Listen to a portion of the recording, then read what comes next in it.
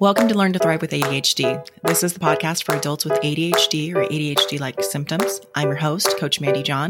I'm here to make your life with ADHD easier. Let's get started.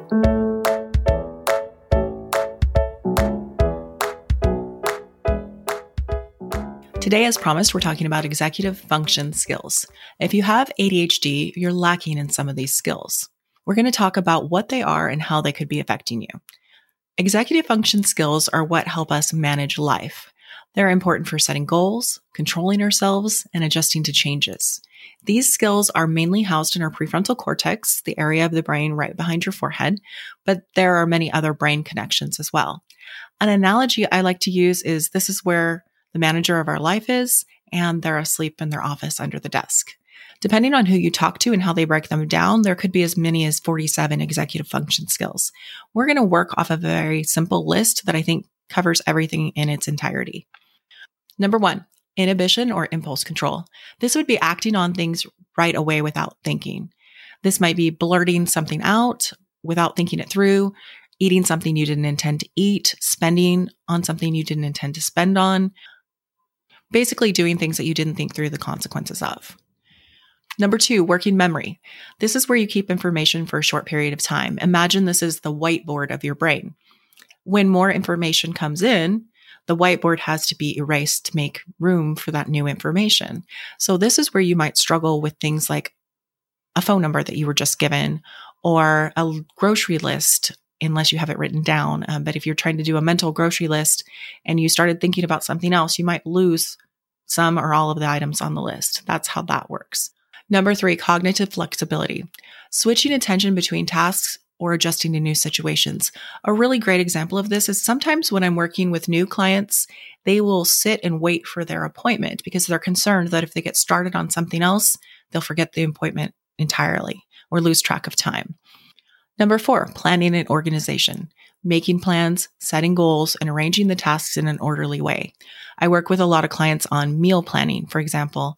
This includes planning what you will eat, making a list to go shopping, perhaps organizing that list, planning to go to the store and when you're going to do that, putting the items away once you get home or preparing food, remembering to defrost things, preparing the food. There's a lot of moving parts to this, as you can see. So that's a really great example of how important planning and organization is. What ways is organization a problem in your life? Maybe it's dealing with papers, bills, maybe your spaces get messy. Number 5, time management, time awareness, and prioritization. Knowing how long things will take, deciding what's most important, and finishing them in a timely manner. Not waiting for deadlines, not waiting for things to become urgent. Number 6, emotional regulation. Handling feelings well internally, as well as how you express them or react to others. This might include staying calm in a disagreement and talking things through constructively, or managing a stressful day. Number 7, task initiation. Getting started on tasks or projects without procrastination or feeling overwhelmed. Think of the thing you know you need to get started on, but you feel you can't.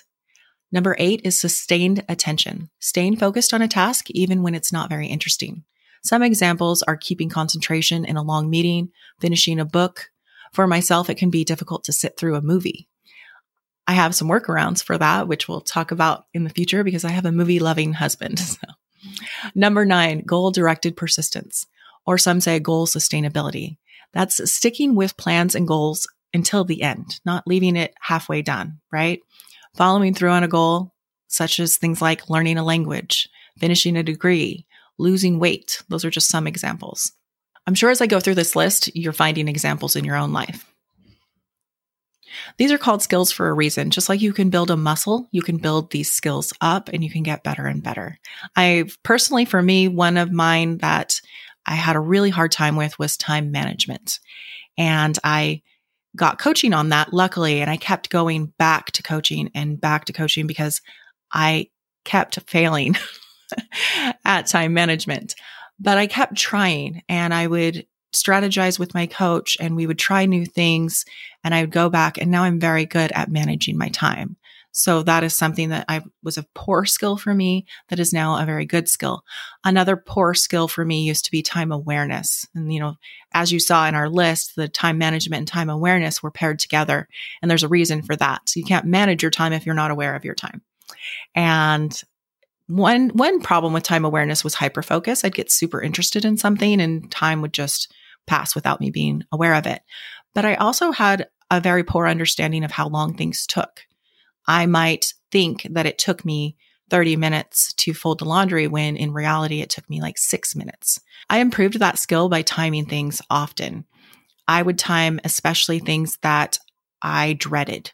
So now I actually don't mind doing the dishes. I hated laundry. I actually don't mind doing laundry now. The reason for that was when I would think about doing those things, all I would think is that's going to take forever because I had no concept of the actual time it took. Once I started timing it and I knew exactly how long those things took, I didn't mind doing them. But in timing things, something shifted in my brain where even if I'm cooking a food that maybe takes 15 minutes to cook, I'm pretty aware when there's just 1 minute left. So we can really turn these things around. And I just want that to be something that encourages you. So another way to work on these skills is I have a group coaching program coming called the ADHD Academy. And in there, each of the courses is hitting on some executive function skill. Why is that? That's because that's what the problem is in our life, right? So when the ADHD Academy opens, you can get in there, you can work on those skills on your own time and build those things up for yourself. So I'm going to tell you more about that at the end. In future podcasts, I'm going to break down these executive function skills, and we're going to talk about exactly what kind of things you can do to start building these skills up, what kind of tools you can use, what kind of thoughts you can think. There's lots of different ways that we can work on building these skills. And what I want to say here is often people make this a moral issue. It's not a moral issue that you can't keep your space clean, or there's trash in your car, or you can't get a task done by a certain deadline. This doesn't mean anything terrible about you. It's just a skill you're lacking in. What I really want to do with these episodes is air out the shame. Because as soon as we can air out that shame, when I say air out the shame, I like to think of putting a sheet out on a clothesline. The sun sanitizes them. The breeze blows through it. Everybody can see it. It's just a beautiful thing, right? So we want to take these problems and we want to kind of air them out so that it's no longer a shameful thing and we can move towards how we're going to fix the problem. I also want to say you're perfect just the way you are and you can improve these skills. That is so important. I want you to know that you are everything you need to be right now and you can be better. It's both. So I hope this message comes through in these future episodes. Thank you for being with me today. Thank you for your time and especially your attention today. If you haven't looked into the ADHD Academy, you'll want to do that. This is my membership with bingeable courses, weekly live coaching, new courses every month, a community of like-minded people, and more. Be sure to head over to www.learntothrivewithadhd.com/membership to get the details. See you next week.